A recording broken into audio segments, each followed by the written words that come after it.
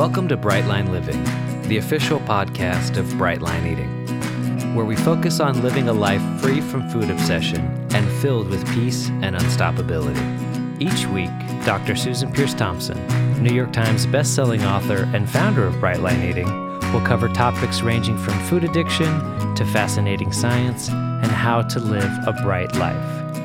Now here's Susan with the audio version of this week's vlog. Hey there, it's Susan Peirce Thompson and welcome to the weekly vlog. So a couple months ago, short while ago, I shot a vlog and released a vlog about Ari Whitten's amazing new book, Eat for Energy. And as part of that, because I really wanted you to get the book because it's good, I interviewed Ari Whitten for about an hour and we put out a link to the interview for anyone who bought the book. Now, in that interview, I asked him a question that is so important for our community, and his answer was so helpful that I knew I would shoot a vlog on it. And here we go. I asked him, I said, Ari, I get so many people in our community who have their bright transformation. They take off their excess weight, whether it's 10 pounds or 100 pounds or 200 pounds, whatever it is, 40 pounds, 30 pounds, 70 pounds, 90 pounds, they take it off. They get to their bright body.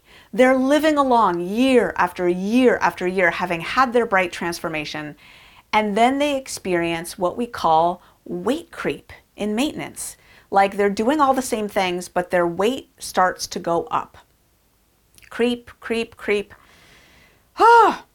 Or people who hit plateaus and they come to us saying, I can't take off the rest of my weight. I've lost a lot of weight, but I can't take off the rest of my weight. What do I do about that? I said, I know you have a million gajillion strategies for fat loss, but what is your core advice for people in this situation?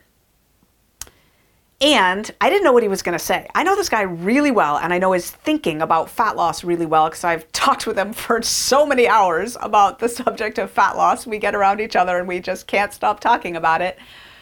But I didn't know what he was going to say, and I held my breath. He said, I am so glad you asked me this because I have absolutely one answer, like one thing that I want people to focus on when they're in that predicament. And I just held my breath and I said, what is it? And he said, flux. And I said, flux. Now, you might not know what flux is, so I better start off by describing flux. Okay, flux in a nutshell is best described, and this is how Ari describes it. Don't know where he got the analogy, but it's a garden hose metaphor. Imagine a garden hose to water the lawn with, right? And imagine it's got hardly any water coming in and hardly any water coming out. It's a trickle. It's just you couldn't even water the grass with it. It's just the merest trickle. Now imagine a fire. That state is low flux. Low flux. Not much in, not much out. Okay? Now imagine a fire hose hooked up to a fire hydrant that a fire person is using to put out a fire, and picture the gushes of water coming out of that garden hose. That's a high flux state. Lots coming in one end, lots going out the other end. So someone's system has a certain level of flux. If someone eats 1,500 calories a day and burns 1,500 calories a day, they're in a relatively low flux state compared to someone who eats 3,000 calories a day and burns 3,000 calories a day. Both of them are likely going to be maintaining their weight at whatever it is now, right? And so they're both in a state of homeostasis. They're not gaining weight, they're not losing weight, they're stable. So they're very similar in that way, but one of them is similar in a low flux state. One of them is in a low flux state compared to the other one that's in a high flux state. In that way, they're very, very different. Okay, now you put weight loss into the mix. The person who's at the 1,500 calorie rate, low flux, they cut their calories by 500 and they start eating 1,000 calories a day. The person who's at the 3,000 calorie rate, the high flux state, they cut their calories by 500 calories a day and start eating 2,500 calories. So now you got one person eating 1,000 calories a day, the other person's eating more than twice as much, right? The differences there are tremendous, right? The person in the low flux state is likely to be tired. It's also hard to get all your nutrients in just 1,000 calories a day, even if you're eating the Brightline Eating way and you're eating all these vegetables and so forth. It's just hard to get all your nutrients with that little amount of food, right? And it's really hard to sustain long term.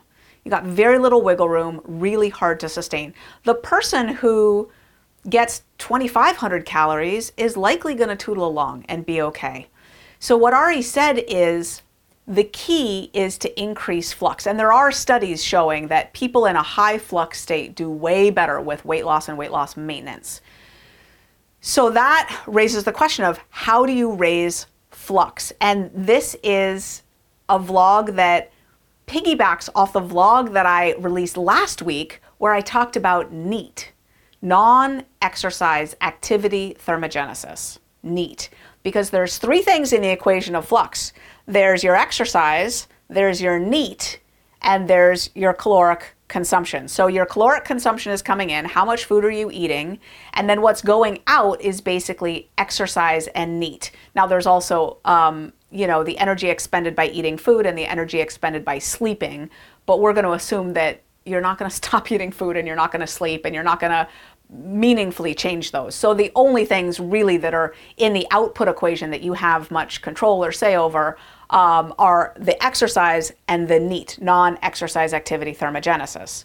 But like I mentioned last week, an hour of exercise is 4% of your day. Your NEAT is 63% of your day, right? Just by time. So NEAT really matters. All the time that you spend moving your body that's not sleeping, eating, or actively exercising. And of course, in Brightline Eating, unless you have a reason to do it, like you're trying to treat your depression or your anxiety, or you have a very well-oiled lifetime exercise habit that's grooved in at a specific time of day in a specific way, and you execute it absolutely automatically, expending no willpower at all, unless you're one of those rare people, we recommend you don't exercise at first in Brightline Eating, because you need to focus on getting your food dialed in and getting your habits automatic.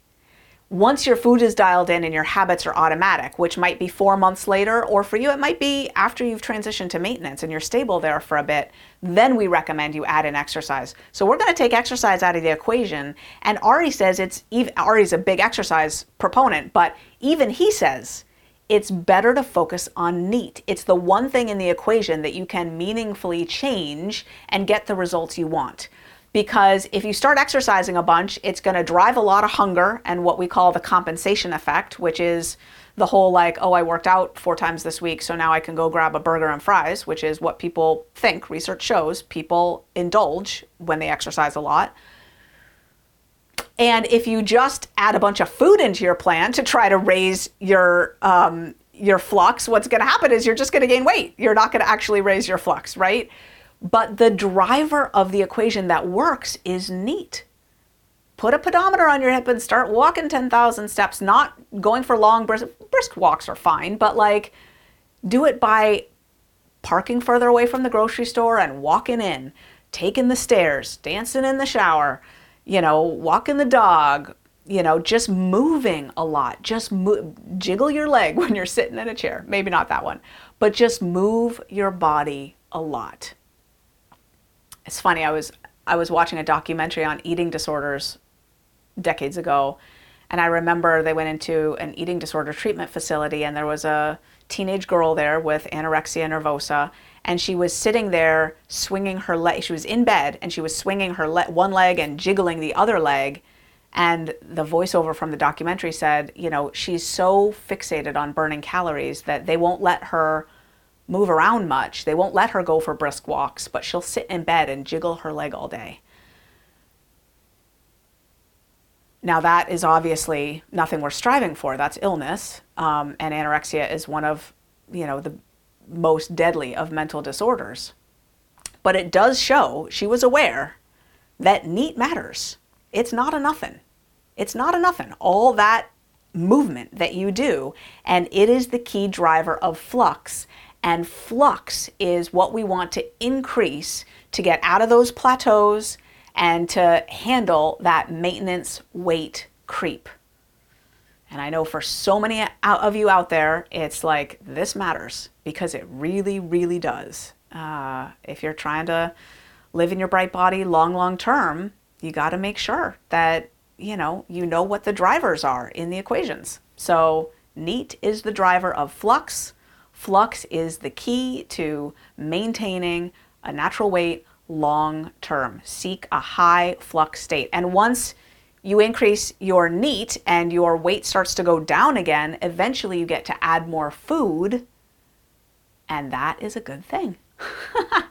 And that's the weekly vlog. I'll see you next week. Thanks for listening to Brightline Living. Please post a review and subscribe to our channel. Interested in learning more about Brightline Eating? Visit ble.life/podcast to find out more.